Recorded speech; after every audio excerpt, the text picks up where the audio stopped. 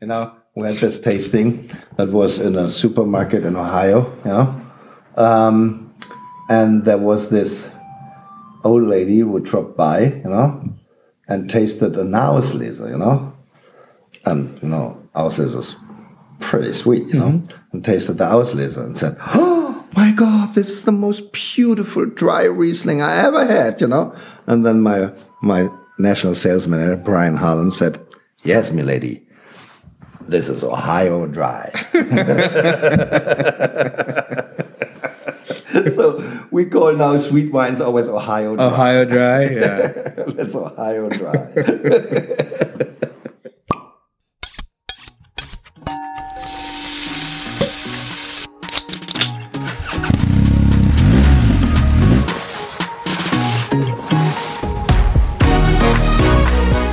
From Eat Drink Fun, this is the Eat Drink Fun podcast. I'm Chris Miller.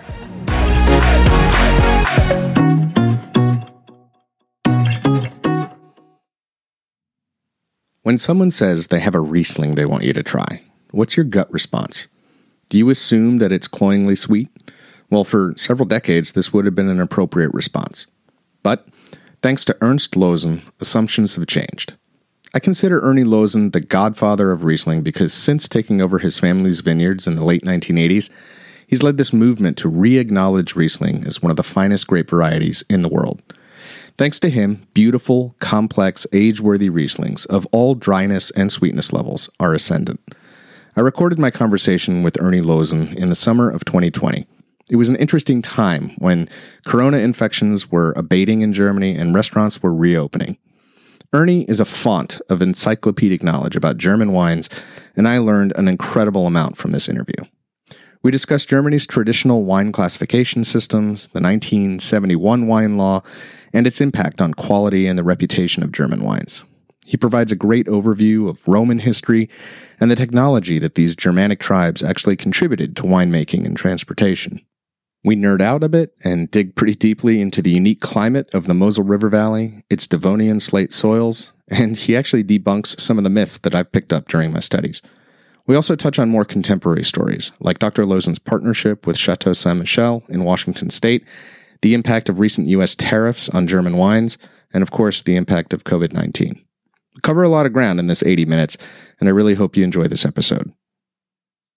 All right, so I want to welcome Ernst Losen to the podcast. You go by Erni? Yes. You prefer it? Yeah. Yes. Yeah. And this is special for me because I consider you the ambassador of Riesling. It's kind of like speaking with a bit of a living legend here, and a really unique history with Dr. Losen as a brand and Riesling in general. Yes, traveling now 35 years around the world and keeping the Riesling flag up, that looked differently in 35 years ago or 30 years ago. You can imagine, then, the world was Chardonnay, people drink Chardonnay and Sauvignon Blanc, and Riesling had this bad reputation because of all this cheap Blanc which was in the market, 30 years ago, the Blue Nuns and the Black Tower and the Madonnas, Liebfraumilch stuff, which was never Riesling in there, but they had the Rhine bottle. Yeah. This Rhine bottle, which always, gave the idea to the people,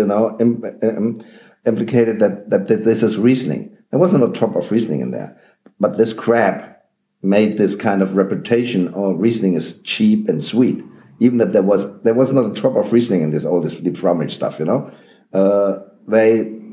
that was a tough time in these days. Nobody had been interested in the German wine because the only thing that people had been thinking about of Germany in these days was Blue Nun and Black Tower, and Madonna, and whatever the names had been for this stuff, So it took us, definitely, you can say it took us 30 years, to come back, to make people again see that this is Riesling. Riesling is a grape variety and not a brand, not a Blue Nun brand, Right. And that these two things have nothing to do to each other, But thanks God, these brands are more or less dead. They're not anymore important as a brand for Germany, It is, thanks God, it's Riesling again. It's the fine wine growers again. That the people, and that has also something to do to the to the American market, because the American market became so strong by buying varietals, That was not in Europe the case. Still in France, they're still not allowed to put the varietals on the label, Sure. I mean, they're not allowed to put Pinot Noir or Chardonnay on a... Only on in a Alsace, Grand Cru, right? And, yeah, but Alsace is German influence, no? Of course. And so, but that was not the case. And even until 71, my father, my grandfather, until 71, they never put Riesling on the label, because a Mosel was Riesling. That was, if you bought a Mosel, it was Riesling. As you buy a white Burgundy, it's Chardonnay, It was clear, but sadly... Or Aligoté, but it's such a small percentage. But Aligoté, they write on the label. They do, yeah. So if it is not Chardonnay, then they have to put Aligoté on it, if it is a different grape variety. So if it is a white and there's not a grape variety on it, it has to be Chardonnay. Yeah. So from that point, it was clear. But then the wine law gave the people, 71 wine law gave the growers, especially these big bottling lines, so many options, to basically to sheet, sheeting, by using fancy names, which has nothing to do with the vineyard, like Großlage, Piesbruder, Michelsberg, which sounds like Goldtröpfen, which is a Grand Cru.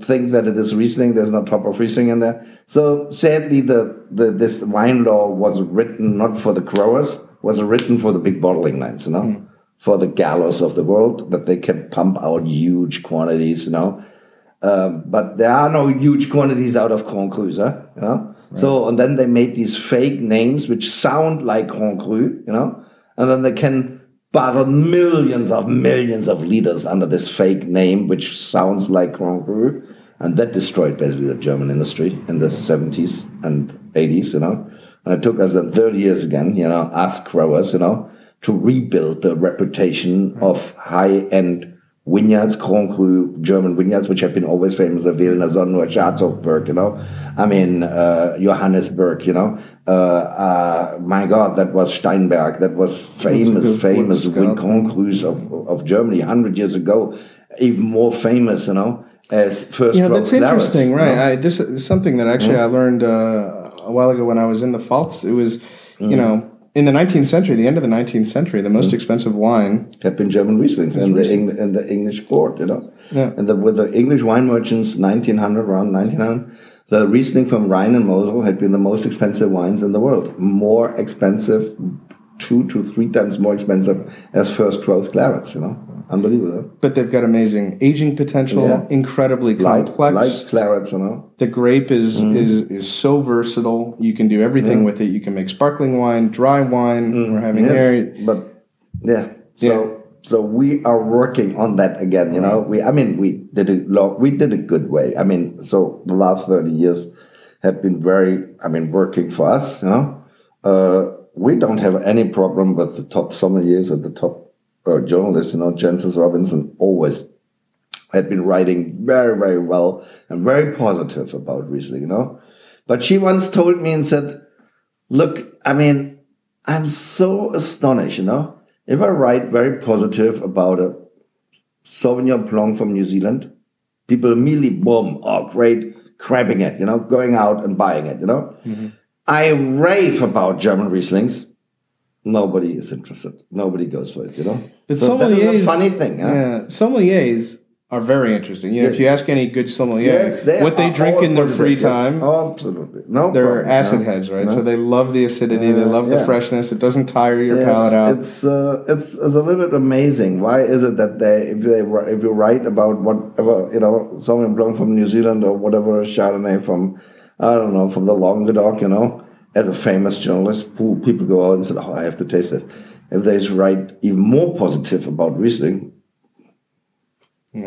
nothing happens. But so it is much better than it used to be, Yeah. When I started, it was terrible. I tell you, it was terrible when I started, Oh, my God. Do you have any specific stories, nightmare stories? My God, in these days, England is still the world market, for wine, if you go to London, It was, and it is still, You can find everything in London, and the journalists, there are a lot of journalists, wine has a certain reputation in this country.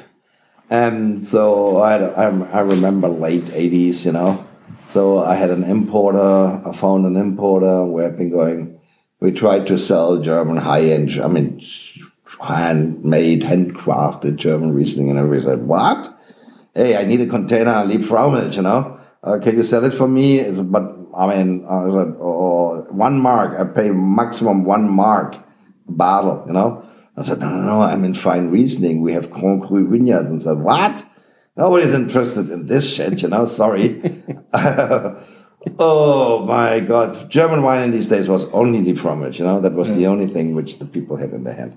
And so from that point of view, it was very, very difficult to go around and sell high-end Riesling from high-end vineyards in England. And what was the market at that time? I mean, you're still producing it, right? You still have yeah, sure. Where was the market? Sadly, also not in Germany.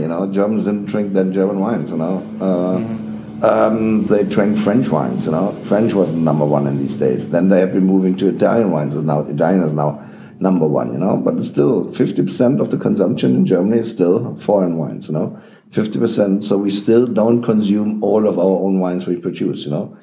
But the market in these days that's the reason we are still strong in the US, was the US, Well, the US was still the strong market for us, in these days. My father sold nearly 90% to the US, the whole production to the US, Interesting. But that was then get very difficult in 86, the dollar dropped so badly. It was a huge real estate crisis. From 3 Deutschmark 40, it dropped down to 1 mark 40. And, you can imagine the prices of imported wines tripled, That was the great days of then for California, because in these days, Californian wines had been also $50 or $40, But Chateau Latour was also only $40.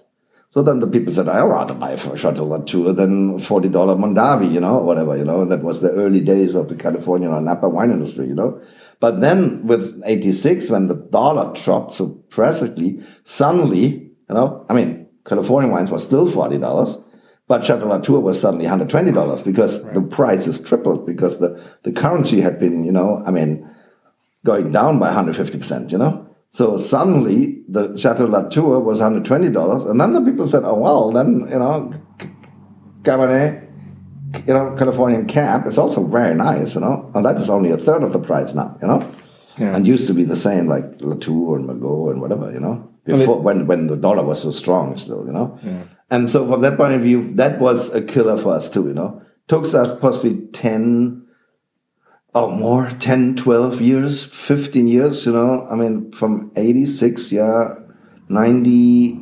2000, the market was strong again, for us, Well, the economy came back too. You had the economy came back, 80s, and so it is. But it took us pretty long to get this back, because the dollar never get as strong again as it used to be 83, 84, 82. Sure. So, but then it came back, and we had a very good market, still strong market in the US, still very good, until we got the tariffs. Yeah. When was it? April last year, I think. Yeah. Like April. So we now have a 25% tariff with the looming threat of going to 100%, which is, as we were talking before we started here. Until you hear, cross fingers, hopefully not. That definitely would kill. That kills the import. Because now, even because we all know 25% import tax doesn't mean 25% price increase, because of the 3-tier system. Everyone's taking a cut. It's compounding. It's 50% price increase, That means a wine which is now $12, $20 is basically $30, And 50%, people, I think people do 10% price increase. You can stomach it. You can stomach it. But when your champagne goes from $50 to $100 a bottle. Yeah, and that is barely even more if they go 100% tariff, Then it is not going from 50 to 100, it's going from 50 to 150, Because it triples, basically, Yeah. So from that point of view, and nobody is doing this, That then that is done, I'm sure the few billionaires in the world, they don't care about that, But certainly not everybody's a builder. No. So from that point of view, that would kill the whole thing. Then it's. I think that it stops then any imports. I'm just wondering, is your risk mitigated at all from the standpoint that you've established American entities and are creating wine in the States through partnership or on your own? No. I mean, the Lozen Brothers USA is my own company, as the J. Christopher, the winery in Oregon is my own company. But then I have this joint venture with Chateau Saint Michel, where we produce the Riesling together.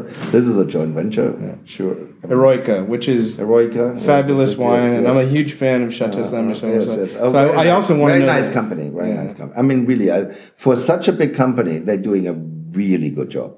I mean, they really still focus. I mean, let's see how long the Altria, these big companies, still allow it, But so far, they gave them a lot of freedom. I mean, the head winemaker, Bob Berteau, always said, Ernst, I have been working for other big companies, but I'm so astonished, how much they let us do whatever we want. I mean, we still, even the cheap Chardonnays are all going through barriques, and all the other big companies, it's shipped, But we can do still traditional winemaking, even with our entry-level wines, It costs a lot of money, but he said this is amazing for such a big company that they are letting us to do these things, and financing it. That is the other thing too. And big companies, they always want to cut costs. We need bigger margins. And so and they have been very. And he said we are very blessed with this company that these people let us do our job as best as we can do. How did that relationship begin? Who reached out to whom? I reached out to them in '99. To the old CEO in these days, Alan Shoup. And so he was pretty open, because he also started the thing 2 years earlier, 1996, with Antinori. They have this, this Col Solare is the joint venture they have with Antinori.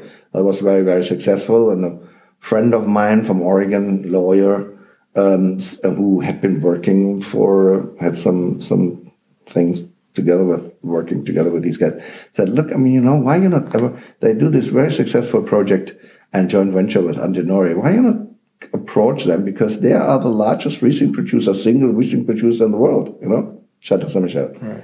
And we all know Riesling needs some lift, some buzz, because everybody knows that Riesling is a great variety, but it is still cheap and has a bad, reputation with the consumer and image, and so, So they should be also interested, that try to do something to give this whole thing, again, a better image, and reputation. So I said, that's a good idea. And so I wrote them, and said, look, why are we not putting the best out of the old world together with the best out of the new world, and try to work up the reputation of Riesling again, the image, get a better image for Riesling. There is nothing wrong with a grape variety Riesling. It's only the image which these wines have, So we have to work on the image, Did you have a strategy about the flavor profile? Should it No, because a flavor profile is very much determined by the microclimate, by the soil. You can't produce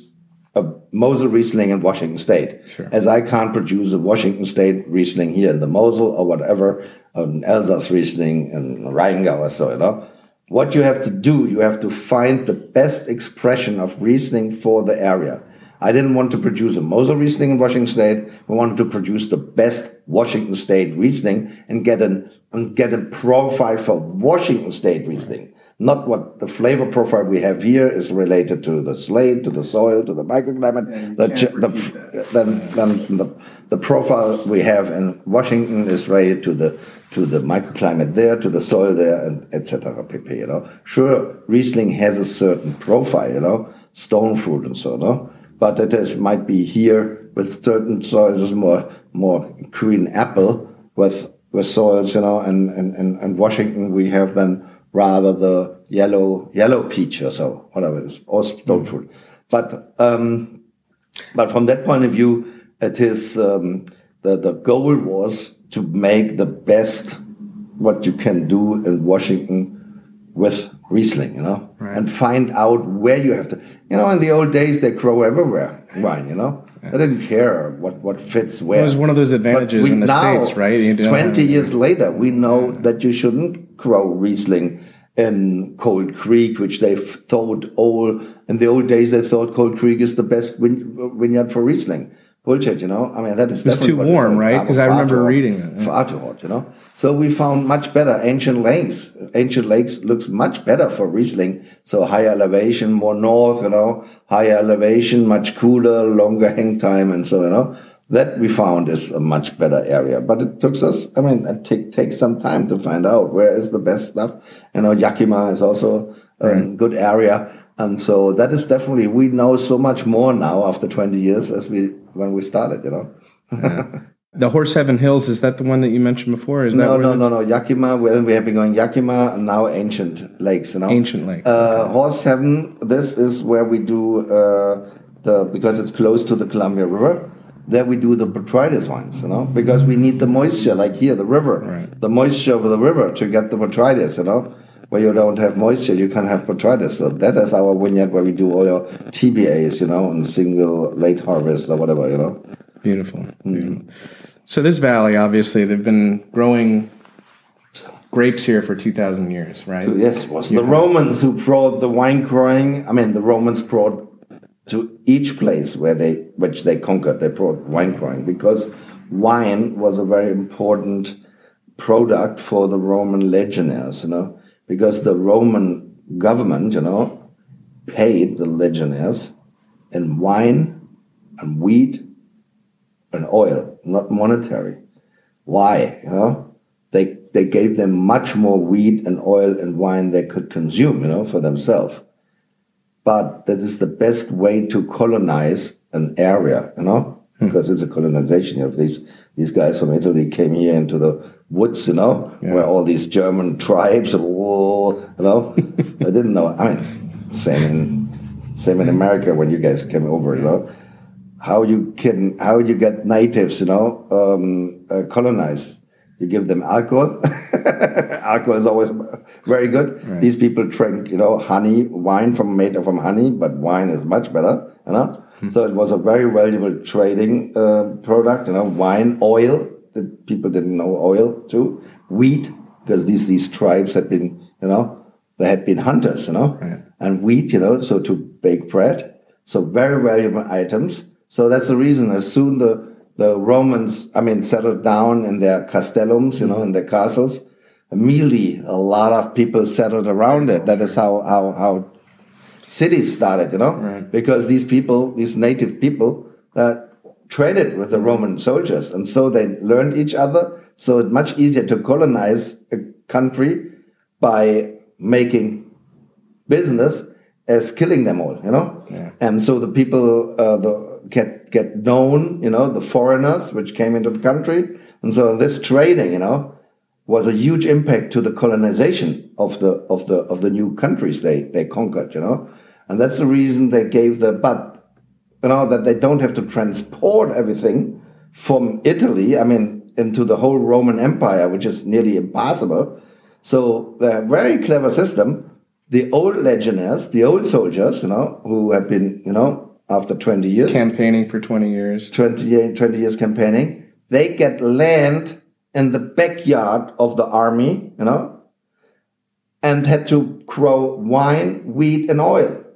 And the government bought it, which was again then gave to the soldiers, and then they traded in the beginning, Right. That's the reason it was so important. To transporting all the wine from Italy up to here, fucking Mosul, on the roads, which was not highways, Yeah. And then they didn't know oak barrels, the Romans. They know only amphoras Yeah. out of tone, So can you imagine how much broke on this traveling, Right. So that was, by the way, also an invention of the Germanic tribes, Celtic tribes, They knew how to make buckets, vats out of wood. The Romans didn't know that. They had only, stuff, amphoras out of, pottery, which broke. But then you can imagine, and they also produce the wine in these big dolias and big pottery, amphoras, which could keep 500, 600 liters, Sure. They never know about oak. You can imagine when they found out about oak barrels, what the Germanic tribes know how to produce, First, they had been able to transport bigger quantities, because an amphora was only 60 liters. But a barrel was 200-300 liters, So they had been able to transport higher quantities on the roads. And these fucking barrels didn't break, because they're, flexible. They are, they could, on these roads, So great. That was very, very fast. The whole wine industry turned into making wine, not anymore in amphoras, into barrels after they discovered, the Romans That's discovered fascinating. barrels. I didn't actually know that the Romans actually took that from the Germanic tribes. Germania.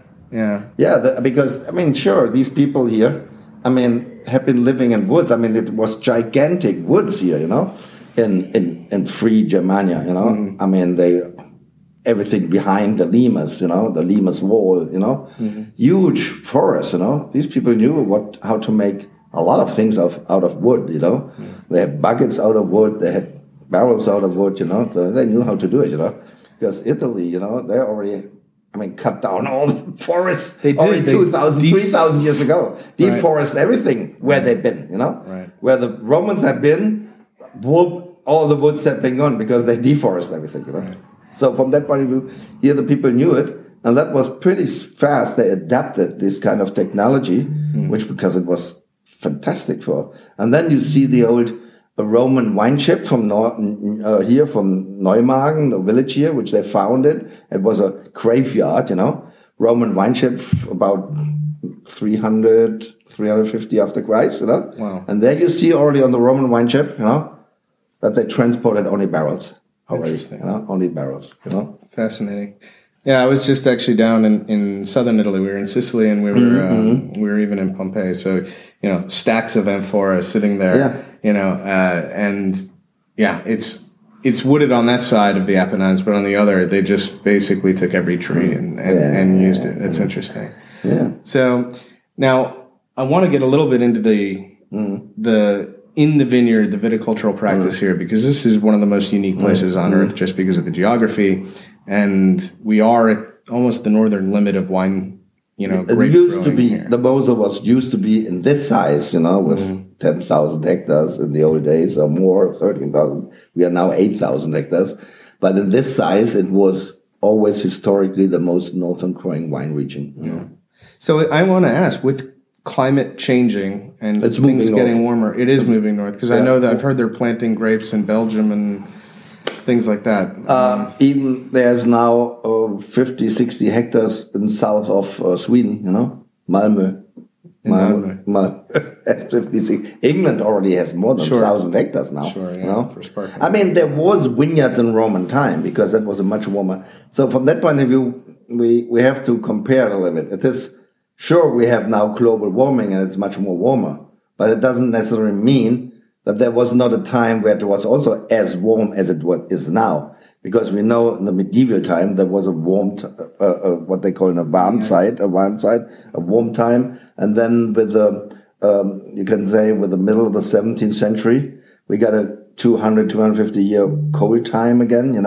So a lot of there in these days a lot of wine growing regions which have been even in Prussia and so disappeared.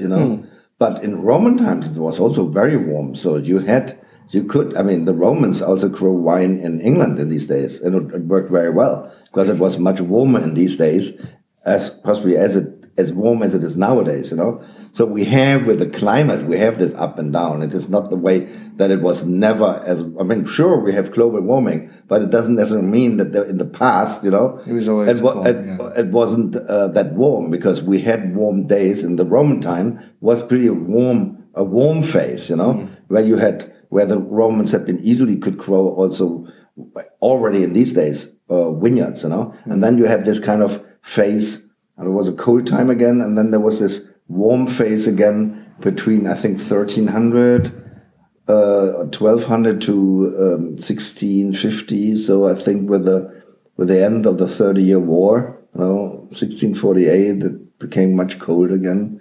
And so a lot of, so a lot of wine growing had been lost because suddenly you didn't get it ripe anymore, And then we all know, and then in the late late 18th century, where a lot of, and early 19th century, where all this hunger was, in Ireland, and so famine, that was such a very cold period, it was very difficult to grow anything, not only wine, also agriculture, lots of rain, cold. That was a difficult time. But here you're blessed because you have the way that the river is carved. You have this microclimate. Because the microclimate is here a big asset, to grow wine, because you need warmness, you need a warm vineyard to get the grapes ripe, But the microclimate here, due to south-facing slopes, and steepness with direct inclination of sunshine, the valley which protects the area from the cold winds and the mountains, there we have snow. Down here we don't have snow because the Mosel is only 100 meters above sea level here, But if you go up the hill, it is 500 meters up to 800 meters, above sea level. That is far too cold, And if you go up in the Hunsrück Mountains, or in the Eifel Mountains,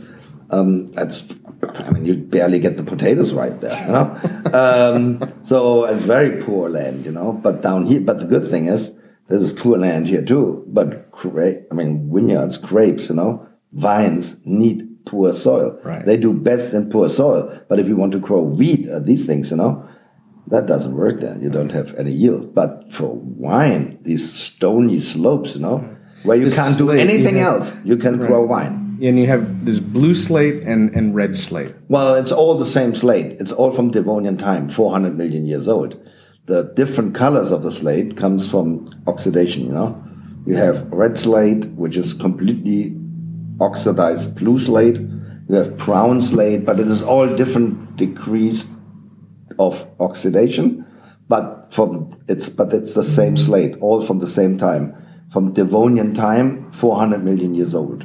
And it took the river 200 million years, to dig this valley, 200 million years the river need to dig this valley, So through what we call the whole area, we call the slate hills of the Rhineland, Rheinische Schiefergebirge, the slate hills of the Rhineland, And it took the river Mosel to dig through the slate hills of the Rhineland, this meandering river, for 200 million years. And it's so fortunate, and the way that this river is too, it's so still and so flat, and as long as it's not flooded, I tell you, come here in winter and you have a flood here, then the river is not still, and it is pretty fast and pretty violent, Wow. So now it looks so silent and so serene, and everything is so calm and so, Don't come in winter, we have floodings, then it looks different, and we have a lot of floodings here. Yeah. But it helps though too, right? Because you get a little bit of reflection. Is that true? Or this whole reflection thing with the river, I also have been telling. Since 30 years, I have been telling the people, the reflection of the sunshine from the river into the vineyard, And then once a geologist said, "Look, this is great. It's a great story. It sounds romantic, but sorry, that has no impact to the ripeness of the grapes at all." They said, no, it is the steep slopes, south facing. Sure, it's more closer to the river, but that has nothing to do with that has with the reflection of the warmness reservoir of the river, because the river, as lakes are always moderating the climate, because as more closer you come to the water, as say a little bit more milder, and that you can see it. If you're up, the elevation from the river 100 meter to the top, of the mountains is about 400 meters the top. So we have 300 meters of elevation, and so the best way you see it is. In winter, you want to do ice wine, you need minimum -8. If you reach up there, so that's the reason everybody tries to make their ice wine up the hill. Okay. Because if you have -8 there, you have only -5 down here just on the river, because the river has always a moderation in climate, you know? Right. So it's a little bit, you know, moderating the climate and a little bit warmer. So it means it's sure the vineyards which are more close to the river are warmer than the one that's more far away from the river. But that doesn't, I mean, that sure, it is the warmness which reflects, not to the vineyard, which reflects to the environment around it, and makes the lower elevated vineyards slightly warmer than, but the light which is reflected has no. Yeah, sure. I mean, possibly they mean the reflection of the warmness of the river, you know, not the reflection, the climate which the river creates, you know, right. buying water, you know. Mm-hmm. But then, I mean, you have the advantage too, I guess, with these rocks, the slate. Yeah, it the does slate retain itself, heat. the slate, yes, it definitely, I mean, retains the heat and is a big natural source of potassium. As we all know, potassium is the most, I mean, important fertilizer in agriculture. It doesn't matter if it is wine or wheat or whatever, you know. Potassium is one of the most important, you know, fertilizers usually in agriculture if you use them. But we have with the slate, we have a huge natural source of potassium. You don't need to fertilize these vineyards, because you have you have this stuff, you know, and that is, I mean, sure, it's a very, very slow source, you know, because the slate, the stones weathers down very, very slowly, but it always delivers a little bit of potassium to the vineyard, which is a natural source of fertilizer, you know. I was noticing too, just the training system. So they're individually staked. Yes, but this is going back to Roman times, you know. Right. Since Roman times, there's old grave stones, you know. Here in the museum in Bernkastel, you see it just in the entrance hall. You see this a copy of an old Roman gravestone where they already have this training system. It's on there, you know. Really? So the Romans in the steep slope, because the Romans only grow wine in areas where they couldn't grow anything else, you know. Because that is, I mean, because wheat was much more important as wine. I mean, as alcohol, wheat, you have to feed yourself. Yeah. And so they always grow into steep slopes. They grow, I mean, Côte Rôtie, Hermitage, these steep slopes have been all started by the Romans, you know, because you couldn't grow anything else there. I mean, you know, so they took the forest off and grow wine there. Or oil trees you can also grow in steep slopes, you know. Like, I mean, down in Italy, they have their olive trees, but here it was then rather nuts, you know, nut trees, you know, where they took the oil off, you know. So that is what they grow, you know, in the steep slopes, huh? And therefore, in the steep slopes, the most easiest way to grow or to manage a vineyard, you know, is single stakes, you know. Because then you can work this way up the hill, you know, much more less exhausting as buying up and down, up and down, up and down, you know. Right. Does it also help with airflow? And I mean, do you have much risk Well, I mean, you mean frost or whatever? No. Well, either frost or even dampness and drying out the vines for. No, I mean these steep slopes are extremely well drained, you know. That is one of the other reason why we don't have terraces. Usually all over the world, if you have steep slopes, you have terraces to protect the steep slope from erosion, you know? Right. But here you don't barely see any terraces. They're steep, no terraces. Because the soil is so drained, you know? Because why? We have, you see here you have a picture, you know? You have to the top soil, you know, is only stones, you know? You have only stones on the top, you know. You're like this, you see. You have only stones on the top. Yeah. 70% of the top soil, which is only 1 meter, 30 feet, 2 feet, 3 feet, 3 feet, 1 meter. You see here, 1 feet, 3 feet top soil, not even 3 feet, 2 feet top soil. Right. But this top soil is 60% stones. So it is an extremely drained soil. Water is just going straight through. So you don't have erosion. Yeah. If it would be very heavy tone or clay, then it would be washed out, But the stones, they don't get washed away. Is it true? Do you have to actually transport some of these pieces of slate back up the hill? Do they come down, or? Well, you have always a little bit, but that's not an issue. Yeah, we don't see it barely at all. Okay. I just remember reading that. I'm sure you always have sometimes a thunderstorm or whatever where 100 liters in 5 minutes coming down, then everything is coming down, then even walls, even terraces are coming down, Wow. But we're talking about normal weather situation, then you don't have these problems. Sure, you have every 5-6 years you have a disastrous, storm or whatever where some vineyards coming down, but this is a catastrophe which happens since hundreds, thousands of years, I remember also reading that you have some pretty old vines and ungrafted vines. Yes, that is the other reason why we don't have phylloxera. Phylloxera can't live in the soil. Can't. We all know as more drained soil is, as less phylloxera can live in there. Sand soil, for example. Always said phylloxera can't live in sand soil. Why can't phylloxera not live in sand soil? Because sand soil is very drained. It's the most drained soil. But which is more drained? It's soils which are only stones. Mm-hmm.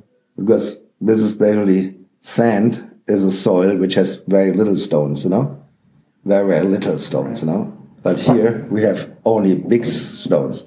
So this is 10,000 times more drained as sand soil, Right. And that is the reason. And then, see, after 3 feet of topsoil, then the pure cliff starts. And the roots are going in deep. You see, the roots are coming down here, out here. That's remarkable. They're going deep into this kind of fragile cliffs, slate cliffs, and find all the way down here. Here we have another one.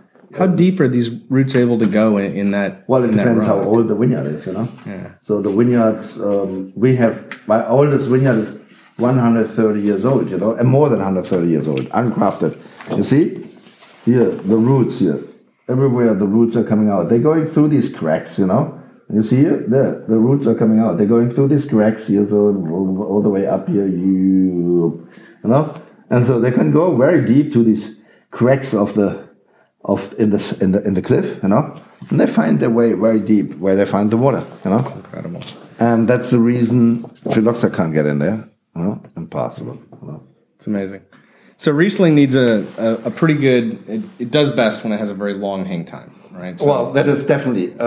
Basically, I think every wine is doing best if you can extend the hang time without getting over ripeness. That is all about it, So that is the problem in certain climates nowadays where it is very hot. A long hang time is really good for the aromatics, because the aroma ripeness we call it, comes with long hang time.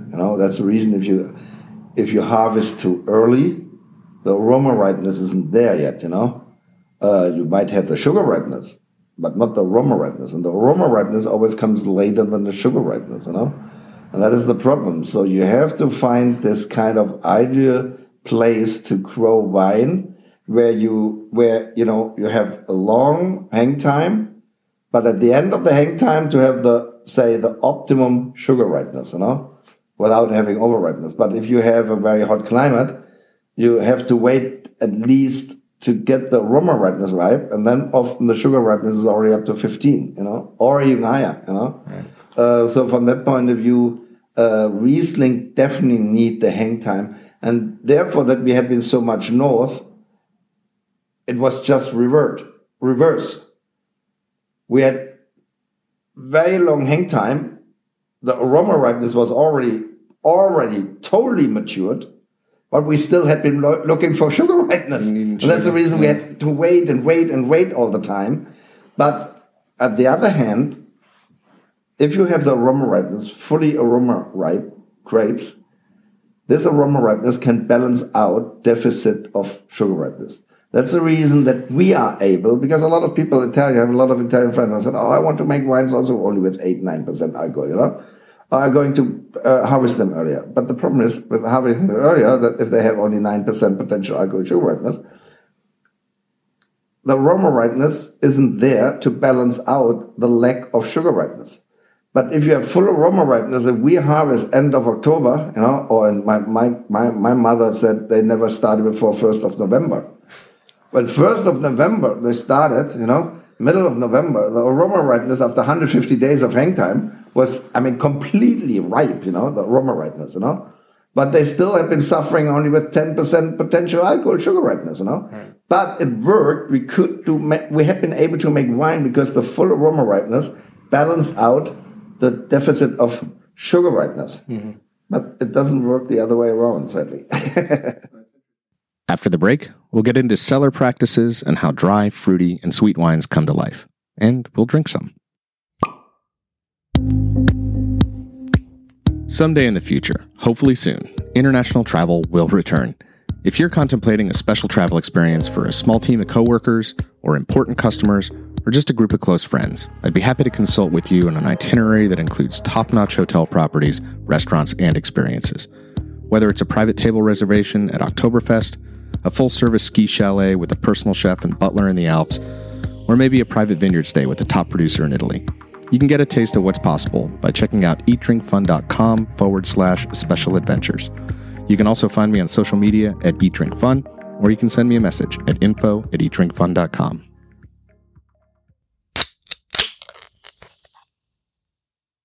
Now, moving into the cellar and in winemaking, in making a sweeter wine, generally, theory-wise, you can arrest fermentation by chilling. Yes, but that was the traditional way with our, say, traditional fruity style Cabernet, Spätlese, Auslese.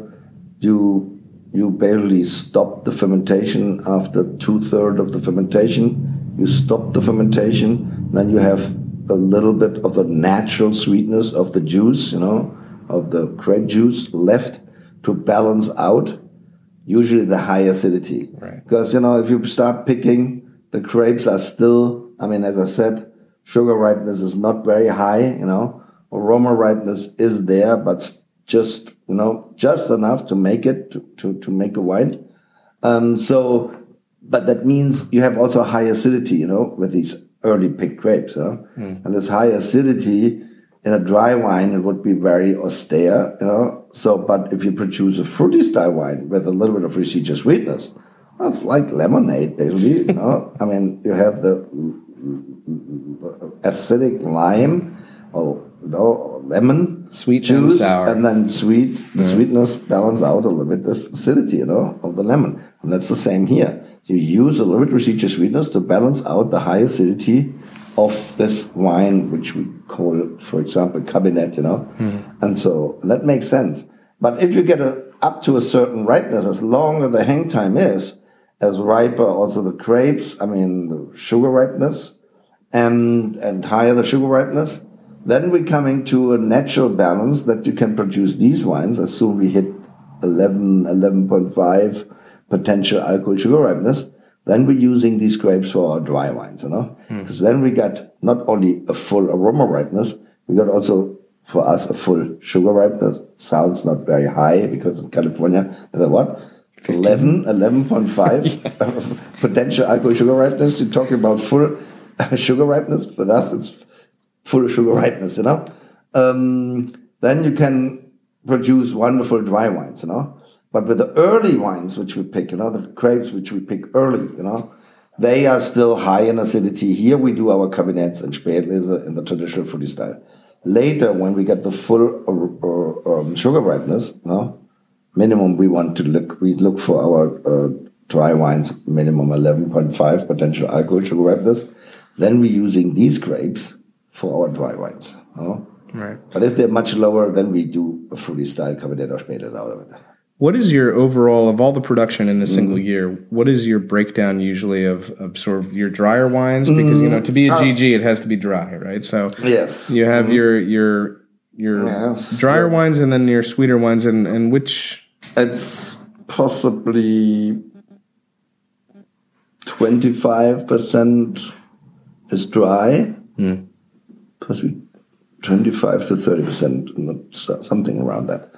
And the other wines are produced in the traditional fruity Cabernet, Spätlese, Auslese style, some noble rot, with Beerenauslese and Trockenbeerenauslese. Because it's much more difficult, because we don't want to have botrytis with our dry wines, But we are here on a river. We always have botrytis, because botrytis is created by the moisture during the harvest, The fog is rising from the river, stays in the vineyard in the morning, in the afternoon the sunshine is blowing it away, starts, and the botrytis grows on the berries. The roots of the botrytis fungi perforates the skin of the berry.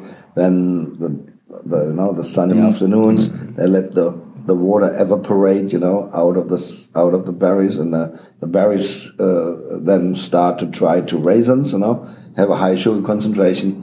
That's good for noble sweet wines, We call it also, therefore, botrytis, we call it a noble rot, It's a rot, but it's a good rot, a noble rot, And you get that consistently every year. Oh, yes, you don't because struggle we're on the river. You're on the river. Yeah, we're on the river. Yeah. So that means we select them out. So we are not able to produce the whole production as dry wine, because therefore that we use only 100% healthy grapes, as you see here. We have these different buckets, every picker has these 3 buckets, a black bucket, a red bucket, and a little white bucket. So all the healthy grapes, and that is how it looks like, in the vineyard. That was the first day of picking in 2006. 50% of the grapes are already botryticized. So that means we take the healthy grapes out. It's going into the black bucket. We take the medium botryticized grapes out. We cut it out here. It's going into the red bucket. This is the Auslese selection. The fully botryticized noble rotten grapes are going into these black buckets, these little white buckets, and these little white buckets is then the BA or TBA, the Trockenbeerenauslese or Beerenauslese, So you see, the whole quality is based on selection, and you see, if you pick the grapes very early, like here, in the first of the in the very beginning, they are still very green, very healthy, sure, in the very beginning, possibly not 100% sugar ripe yet, So we start picking Cabernet with 9 potential alcohol sugar ripeness, It's very low, But that is not 100% ripe yet, but you get more the green stone fruit aromas, like green apple. And that is the Cabernet then, And so, but if you have a little bit longer hang time, so 2 weeks longer hang time, you see the green in the beginning, they're very green. They get more ripe, sugar ripe, and more aroma ripe. They get more yellowish, Pink, yeah. And they get, not pink, yellow, That's yellow, yeah, yellowish, Okay. And this yellow, that means you see the grapes are sweeter, they're more aromatic because you have higher aroma ripeness, more sugar ripeness. That is what we call Spätlese, later. It's not late harvest, because the late harvest in America is Beerenauslese, Right. We call it later harvested, not late harvest, later harvested. It's later harvested as the Cabernet. 1, 7, 8 days, it depends on the weather, And so that is then, and here, this we harvest with 10.5 to 11.5 potential alcohol. That is then Spätlese, From 9 to 10.5 is Cabernet, potential alcohol, sugar ripeness. From 10.5 to 11.5 potential alcohol, we do the Spätlese. And as soon these healthy grapes hit 11.5 and more, this bucket, then we're using it for the dry wines. Because the Auslese is then always a botrytis selection. Right. Because we don't want to have, with Cabernet Spätlese in our dry wines, we basically want to avoid botrytis. Any of that botrytis is only for Auslese, Beerenauslese, Trockenbeerenauslese. And so this is the whole selection, how you're doing this. It's very important. The selection and the harvest is very important for our quality. I mean, that's still the 1971, based off of the 1971. These must waits, yeah. Yeah, the must waits, right? Are they going to revise that, update that, or? We're the EU is just working on a new European wine law, which is more going back to the origin of the vineyard as on pure must waits, as what we call the Romanische Modell, like the French have, because their quality is more based on the vineyard, Right. The German system was always based only on natural ripeness, sugar ripeness, Yeah. But the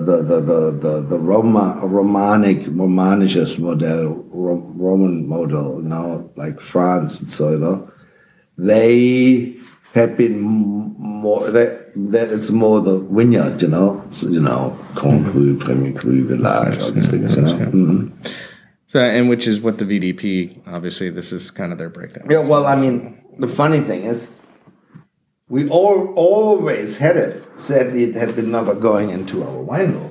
But our classification from 1868, which is the same like Burgundy, is 50 years older than the Burgundy classification. Our classification is much older than the Burgundy classification. 50 years older. So we already had a classification, but sadly started by Napoleon, and then the Prussian finished it in 1868, Rheingau 1867. It's one of the most oldest vineyard classification in the world, We always had it, but sadly the German law never integrates our historic maps of classification into the German wine law. So from that point of view, so our vineyard classification is very accurate. It's also a three-tier system, you see. Dark brown spots are what the French call the Grand Cru. Yeah. And here on this map, they call it Erste Lage, Zweite Lage, Dritte Lage. First side, second side, third side. Which makes it very simple. Everybody knows number one is number one. Erste side, Erste Lage, And so for the French, they're a little bit more clever because they're selling the Premier Cru, the second wine they sell as first, It's very clever, because nobody wants to be second. So it's growing. A lot of people don't understand it. I was in Peru with my importer, and he always had been talking about, the best is Premier Cru. He said, no, best is Grand Cru. Premier Cru is second. Why is it then Premier Cru? Why is it first? I said because the French are very clever. They're selling the second first, which is good. It's delicious wine. It's fantastic. No, and it's also a clever marketing idea. It's great marketing. Great marketing idea. Yeah, right. So what are we drinking here? This is... I brought you our estate Riesling. Our estate Riesling red slate, because we have these different soil. We have blue slate, we have red slate, we have the red volcanic soil. These are three soil types which we have in our vineyard.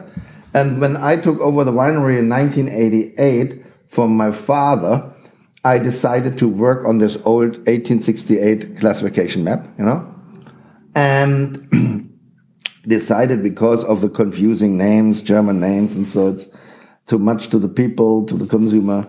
I decided I put only a vineyard name on the Dr. Lawson label if the vineyard is Grand Cru rated. So I had this Grand Cru here in Bernkastel, Alai, in Johannesbrunchen, Karemreich, Dorpops, Villa Sonnenruhr, Witzgarten, Erna Tröpfchen, Erna Prelat, Kinheimer Rosenberg, listen to first life. We have 10 Grand Crus, So only these 10 Grand Cru names are making it on a Dr. Lawson label. If the vineyard is Premier Cru rated and Village rated, I don't use the vineyard name. I blend it together by soil type. Everything which is from red slate is blended together. It's Premier Cru and Village. And I call it only Dr. Lawson Riesling, but call it after the soil type, Rotschiefer or red slate. The ones which are coming from the blue slate, it's all the, the medium brown and pale brown spots from Bernkastel, Graf, Wählen, and Zeltingen. It's all blue slate. I blend together and call it then Dr. Lawson Riesling blue slate, So if you see only a vineyard name on the label, if it is Grand Cru rated, so it makes it very easy for the consumer. Because if they see a vineyard name on a Dr. Lawson label, it's always Grand Cru. Now we have a Grand Cru vineyard. It's called Kracher Himmelreich. Krach is the village. Himmelreich is the name of the vineyard. Means Kingdom of Heaven. The Kingdom of Heaven vineyard of the village of Krach. Krach is the village. Kracher. ER in German means always from. Like New York, New Yorker, and New Yorker is from, so from. And then Riesling Alte Reben means old vines. This is 130-year-old uncrafted wines, from the Kracher Himmelreich vineyard. It's a dry wine. It's a GG. Here, you see it up here. It's a GG. And Großes Gewächs is the direct translation of Grand Cru into German, because we are not allowed to use the trademark, the French trademark Grand Cru, but we are allowed to use the German translation of Grand Cru, And so the German translation of Grand Cru is Großes Gewächs, or we shorten it with GG. It's always a dry wine. We produce these wines in a very traditional style. My grandfather, from my father's side, this is an amalgamation of two estates. The estate where we are sitting now, it's my mom's estate. She comes from a very famous family, the J.J. Prum family. No, my mom's family comes from the Prum family. My father is from Erzurk. Both have been single kids. My mom and father, they both inherited a wine estate. My mom's family, the Prum, still until today, produce only fruity style wines, wines with Kabinettspäte, also with some rich sweetness. But the family of my father, my grandfather, produced only dry wines. Never fruity style wine. My grandfather said, sweetness doesn't belong to wine. A wine has to be dry, And so different attitude, opinion about winemaking. So he made only dry wines, and he had a very special winemaking, He kept the wine. In these days, everything was fermented in the traditional oak barrels, what they call Fuder barrels here. Yeah. We still have a huge barrel cellar, Wow. So 1,000, 2,000, 3,000 liter barrels, And so he fermented everything on indigenous yeast in these Fuder barrels, as we call them, But he had a very own idea about making dry wines. He never wrecked the wines. He left the wine then 2 years in the barrel on the full yeast, on the gross yeast, No wrecking, not on the fine yeast, on the full yeast. For minimum 2 years, up to 8 years. On the full yeast, that was his dry wines. And I rediscovered this winemaking again. We think it's sensational, And so all our dry wines are made in this old style of my grandfather, all indigenous yeast in these old barrels. Minimum 1 to 8 years in the barrel on the full yeast. Wow. And this is now Kracher Himmelreich, 130-year-old uncrafted wines, original rootstocks, Grand Cru, Kracher Himmelreich, and you see it's much more complex as the estate Riesling. The estate Riesling here is Village, Village and Premier Cru vineyard. This is Grand Cru vineyard, really, powerful and not powerful by alcohol. It's only 12.5. The estate Rieslings are 12, and the Grand Cru is at 12.5. So still, by international standard, very moderate in alcohol. There's still really beautiful fruit, fresh fruit in here, but definitely not as fruit forward as the first one. You get a little bit more roundness with this, and it must be. It's more complex, much more complex. Yeah, it's quite a difference, Here you see the difference between Village and Grand Cru, Just in the length alone, because this is evolving. Yes, even as I tasted and I. Yes. And so that makes also, my grandfather was really a very good winemaker if it came to dry wines. Even 100 years ago, he made really fantastic dry wines, What are some of the oldest bottles that you have? Because I know recently... the oldest dry wine from my grandfather was 1947, I had, But the oldest fruity style wine, that's from the family of my mom, fine feinster Auslese. I had, the oldest was 1920, 21, 38, 47, 49, Wow. But that was all the fruity style Auslese, But the oldest dry wine I had from our family was the 47 Erzurger Wirtsgarten dry, made by my grandfather 2-3 years in the barrel on the full yeast, fantastic. How was that? Yeah. Very good. Mm-hmm. Still very, very good. It was 2008, this wine. So 10, 12 years ago. It was 51 years old then, Wow. Are you ever recovering older bottles, finding older bottle? Oh no, we have a huge cellar of old bottles. Yeah. Including all the reserve wines which I put away, because we have 350,000 bottles in the cellar. And older vintages, I have everything back, but not the dry ones, everything back to 47 fruity style wines, Wow. Dry wines are going back to 88, but fruity, I have everything back to 47, in the cellar. So was it in 1988 when you decided, in part of this pursuit, to be the ambassador of Riesling and get Riesling out there? We have to make dry Rieslings. Well, I'm not dogmatic about dry and so, because as you said, Riesling is very versatile, and we produce all the styles of Riesling. I'm not this kind of. In the old days, the people had been more kind of, I do only sweet and I do only dry. We do everything because Riesling can do everything, you know. Riesling is like an actor who can place in a lot of plays, you know. And so from that point of view, we do dry wines where it works, we do cabinet where it works, we do medium dry wines where it works, you know. And so we have the whole range, you know. And the thing that, I mean... because we are not able to make only dry wines. Right. Because the grapes which are coming in with 10 potential alcohol, you can't make a dry wine with it. It's too harsh, too astringent, you know, too austere. Right. So we can you can make only dry wines from fruit, which suits the dry style. Sugar, alcohol. Yeah. And the other grapes which we harvest, they wouldn't make a great dry wine, you know, from that point of view. So we look to the fruit, you know. Yeah. The American palate generally favors sweetness anyway. A little bit people more sweetness, may claim that they are, they drink dry wines, but if you put a sweeter one in front of them, they tend to say, "Oh, that's delicious. That's great." I know how we call it. We had this great experience. Now we have a very traditional classic cabinet from the Wilner Sonnenwald, 2019 Wilner Sonnenwald cabinet. You know, that is a traditional fruity style wine. And now we had this tasting that was in a supermarket in Ohio. You know. And there was this old lady who dropped by, you know, and tasted an Auslese, you know. And, you know, Auslese is pretty sweet, you know. And tasted the Auslese and said, "Oh, my God, this is the most beautiful dry Riesling I ever had," you know. And then my national sales manager, Brian Harlan, said, "Yes, milady, this is Ohio dry."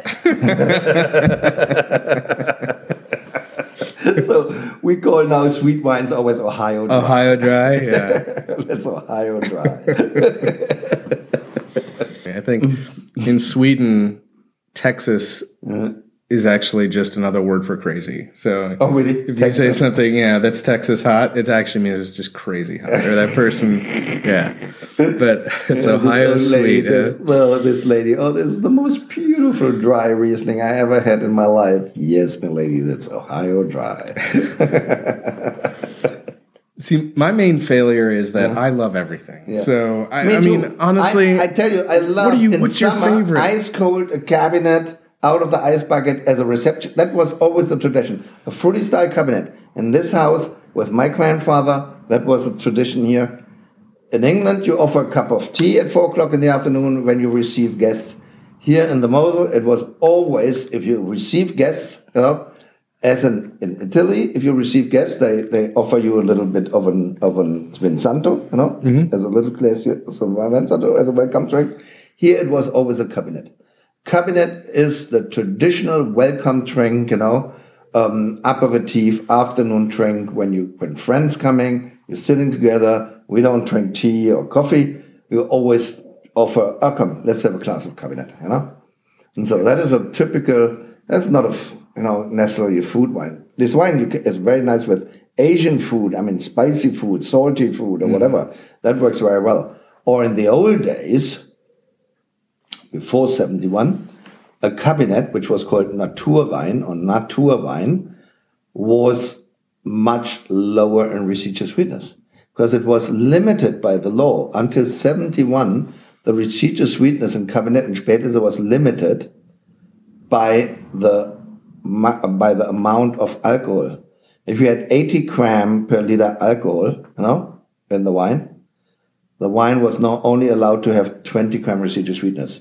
Alcohol in gram per liter divided by 4 was the maximum residual sweetness. That's the reason that the old days, if you have the old people, especially in America, you know, who knows still the 50s and the 60s of the cabinet, you know, or the Naturwein, they always said, a cabinet is a dry wine. Because it used to be more or less a drier wine because it was only allowed to be 20 gram residual sweetness. And if you drink that, my grandfather never drank a cabinet when it was not minimum 15 years old. And then if you had, say, when he drank 1986, 68, a cabinet that was a 1950 or 1952 or 55, you know, that was 15 years old, you know, and then it was not very sweet anyway in the beginning. And as older it becomes, this little bit of sweetness fades away and it tastes again drier. They drank also cabinet with food, with a traditional kind of local food. But the wine was much drier, you know. So people don't know this anymore, you know. But then 71, as I said, this wine law, liberalized everything, liberalized also the borderlines for sweetness. They said, okay, a wine now, from 71 on, a wine needs only 7%, minimum 7% alcohol. All the rest can be sweetness. But that was before 71 not the case. That's the reason Cabernet and Spätlese was much drier in these days. I produce these wines again, and I would call them tradition. I produce exactly the wines out of the 50s, 40s, 50s, and 60s again, I call it tradition. I do it exactly in the way as my grandfather did it here from this estate. I do my grandfather's dry wines from my father's estate, and I do the traditional fruity style wines of my grandfather here. We call them this line tradition. They also stay 2 years in the barrel, on the fine yeast. They only have 20, 25 gram residual sweetness, totally different animal. How they produced Cabernet in the old days, And we call it tradition, but we release it after 10 years, Because the biggest problem for us is, if I put such a Cabernet into the row of these Cabernets to the Wine Spectator, it sucks. They give me 68 points for these wines, because they look only for sweetness, Right. The sweetest wine get the highest point, But if you put a 20 gram residual sweetness Cabernet into the line of 70 gram residual sweetness Cabernet, you don't have a chance, But if these wines are 10 years old, they're totally different animals, And then you don't need the press anymore because everybody likes it, loves it, Yeah. That's the thing. I love this. Yes, I love all of them, but and that is the good thing, that you can drink it, so nicely as an aperitif in the afternoon. It's only 8.5 alcohol or 9% alcohol, That makes it beautiful, Easy to drink on its own. It is easy to drink, and the thing is, it definitely has sweetness, but it's very well balanced. It's so well balanced. Yeah. Acid. Yeah. And just fruit, and it's got length. It's really, really nice. It's very zippy. Precise. Yeah. So last thing, I'm wondering, and we sort of addressed it a little bit earlier,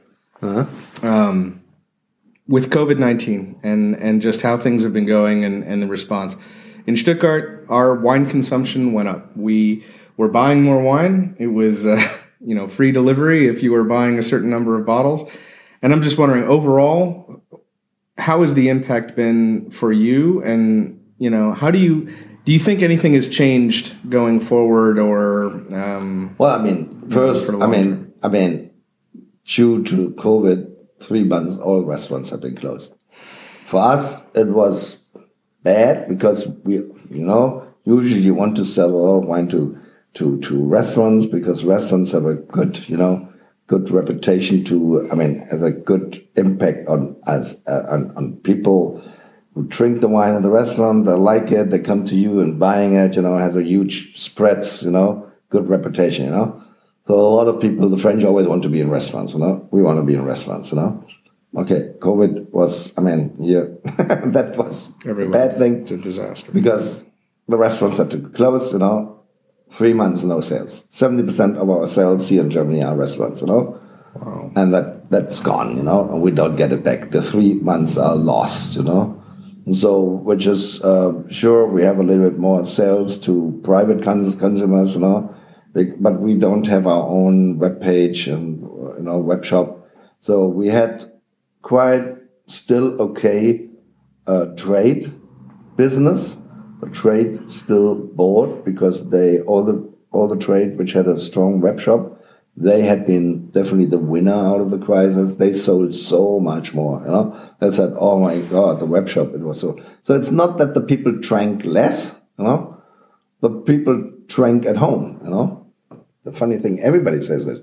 Although even the girl in the export department said, look, man, since Corona, we drink so much. We drink at home the whole time. And I think that makes a difference. If you go to a restaurant, you have to pay for an estate Riesling $30, $40, But here, it's $10 at the shop, with us, So it means for the 1 bottle you drink in the restaurant, you can buy 4 bottles. And if you have the 4 bottles, you drink then 4 bottles at home, So for that, they consume. We did the math. It worked out that well. Yes. So the people drink more, and everybody tells me, you know what? We drink since Corona. We drink at home. We drink so much more at home as we did before. Funny, huh? Yeah. But we had more connection to the restaurants. So we lost here the German market. We lost some business, because due to the For sure. to the restaurants, But this will go over too. I mean, I'm pretty much sure. But we here in the countryside, we are not much affected by this whole Corona thing. Big cities, a little bit the same. It seems to be here in Germany. It's also a state decision, as in not federal. Decision. So every state here in Germany has its own laws how to fight Corona, and so now it's slowly picking up again. The restaurants are open, as you know. We will see. But Germany, I'm sure. I think Germany have been going through it. Pretty. They've been doing it in a very deliberate, I think, and responsible way. And people take it seriously. And in some respects, I think when you go to a place now, any restaurant or any establishment, it's nice. They have hand sanitizer up front. Yes, people are wearing their masks. There's no pushback on that. And I think, I think they've done very well. I don't feel much limited, to be frank. Not here. Okay, we are living here on our own. No neighbors. I take the dog walking. So okay. All the rules you have to do, going to a restaurant, wearing your mask until the table, then you can take it off and everything. And distancing, you do everything what you have to do, But it seems to work somehow, Yeah. And here I know, so we have 2 hospitals here in the county, and not a single intense care room was used during the whole COVID time, So, That's lucky. That's very good. That's very good. So they took some French. I think they took some French people. They did, yeah, for sure. From Alsace, I know. Yeah. So, at least then thinking about the future and going forward, and you mentioned, what's unfortunate is that there are some really good restaurants that maybe not coming back. And I think we definitely don't know. That is still. I think beginning of next year we know which restaurants survived and which not. But I'm 100% sure that 30% of the restaurants will go bust, I know the restaurants all don't have capital, That's a very tough restaurants one. always, live, as we say, hand in the mouth, They don't have reserves, So how should they do this, How should they pay the rent, Okay, they can send the employees to Kurzarbeit or whatever you call it. But still they have their costs, They have their rent, they have their whatever, So, it's going to take a long time. I don't know how they want to. I'm pretty much sure. As long the real estate is not in their property, that they don't have to pay rent and these things, it's very tough. It's very tough, Yeah. But I think, you've got such a great reputation here, and your wines are very good. Someone's going to drink them, and they're going to get out there. So we are pretty widely, widely distributed. We do 80 countries around the world, So we're still selling, We're still selling to. The U.S. must be still, though, your biggest market, no? It is still our biggest market. It was always our biggest market, even bigger. As I said, in the days of my dad, he sold 95% of the whole production to the U.S. I have been going, for me, it was a little bit too risky. Too many eggs in one bag. Yep. But it is still with us 50-60%. So it would still hurt very, very badly if this 100% or tariff would be introduced, because then even 50% is too much, But we all beg and hope and pray and whatever. Right now, that's pretty much all we can do. Yeah. How does Asia look, though? Asia is basically, to be frank, so if we look into the export market, all we lost here and there and so, but certain export markets have been exploding, like Scandinavia. We are so much up in Scandinavia and so much up in China, mainland China, because they are so much further advanced in mail order business. And the only companies, also here in Germany and everywhere, where they really gained from this thing was their mail order company. Because the people sitting at home, they shop online, And all these mail order companies, which shipping wine, and China is extremely far advanced, if it comes to, mail order, JD and, what is it, Alibaba and whatever, Hey, I tell you, man, there are some gigantic mail order companies for wine there, It's the future. Yeah, that's the future. So, and that's one company, barely, little girl, 30 years old, who was running it, she saved our overall export market because she did such a big order. She put such a big order in, that it balanced out all the losses with other countries like South America or other Asian countries, because certain Asian countries like Malaysia, Indonesia, for them, it was a great argument now to ban alcohol completely. They always wanted to do it, but they always have been frightened because Bali, high-end tourist region, they would lose all the tourism if they wouldn't sell alcohol anymore. But then now they could use this Corona thing. So Indonesia with Corona, no alcohol anymore. It's not allowed to distribute it anymore. Malaysia and so Dubai was also a big market for us. No alcohol anymore. Is that a temporary thing? Do you think, or do you think it's coming back? That's interesting. I hadn't heard that. Well, at least for now, that's banned, the normal. And so we lost certain markets. South America is also bad. They forbid any imports. South Africa banned every sales of wine. Wine sales. They just started to open it again. So from that point of view, certain markets are completely zero. But on the other markets, even England have been still going up, and Scandinavia and mainland China. The US is not too bad because the same thing. We lost distributors sell to restaurants and to trade. So definitely the restaurants couldn't sell wine. Well, we have so many messed up laws. The fact that they're relaxing a little bit some of the regulations, because we have rules for everything that include, and then you can't sell. Federal. Yeah, and you can't sell wine curbside from a restaurant, right? Whereas here in Germany, if you want to take the bottle with you, or you want to just pop into a restaurant and buy a beer, okay. We don't even have you don't need even a license to sell alcohol. Everybody's allowed to sell alcohol. Really? If you're a restaurant, you don't need an alcohol license? No. Really? And we don't have duty and tax on wine too.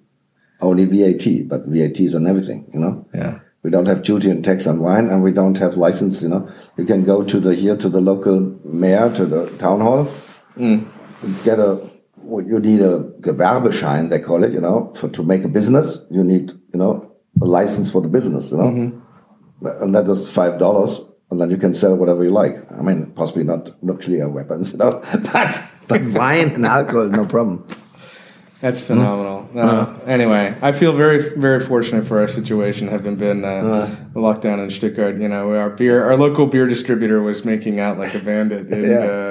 But it is. Well. The beverage industry is hit because of the close down of the restaurants. Of course. I've heard Bitburger Brewery also are down, They are doing Kurzarbeit and so, because, beer is consumed in pubs and restaurants and whatever. Well, sporting events, everything else, And then all these wine festivals, we all know that Oktoberfest will not happen this year, For us in Stuttgart, it's the Cannstatter Vasen. Cannstatter Vasen. They will not do it, though. No, it's canceled. So that's big loss for the people who have these tents there. The tens of thousands of visitors that come to places. And they live, these tents live the whole year. They live from this one event, because they don't do any other business as this one thing, That is a big thing, big loss.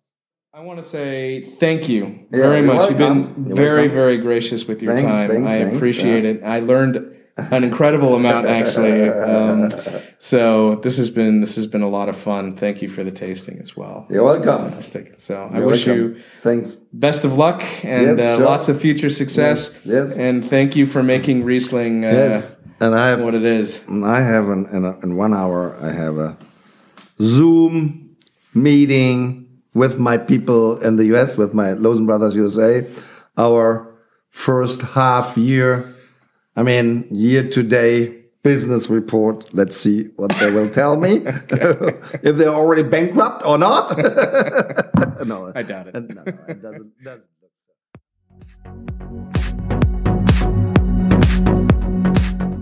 I hope you enjoyed that conversation. I've put a lot of links in the show notes. You can find them at eatdrinkfun.com/podcast episodes. If you have time, I do appreciate your review wherever you guys get your podcasts. And as always, please send suggestions for future episodes. I'm at eatdrinkfun on Instagram and Twitter.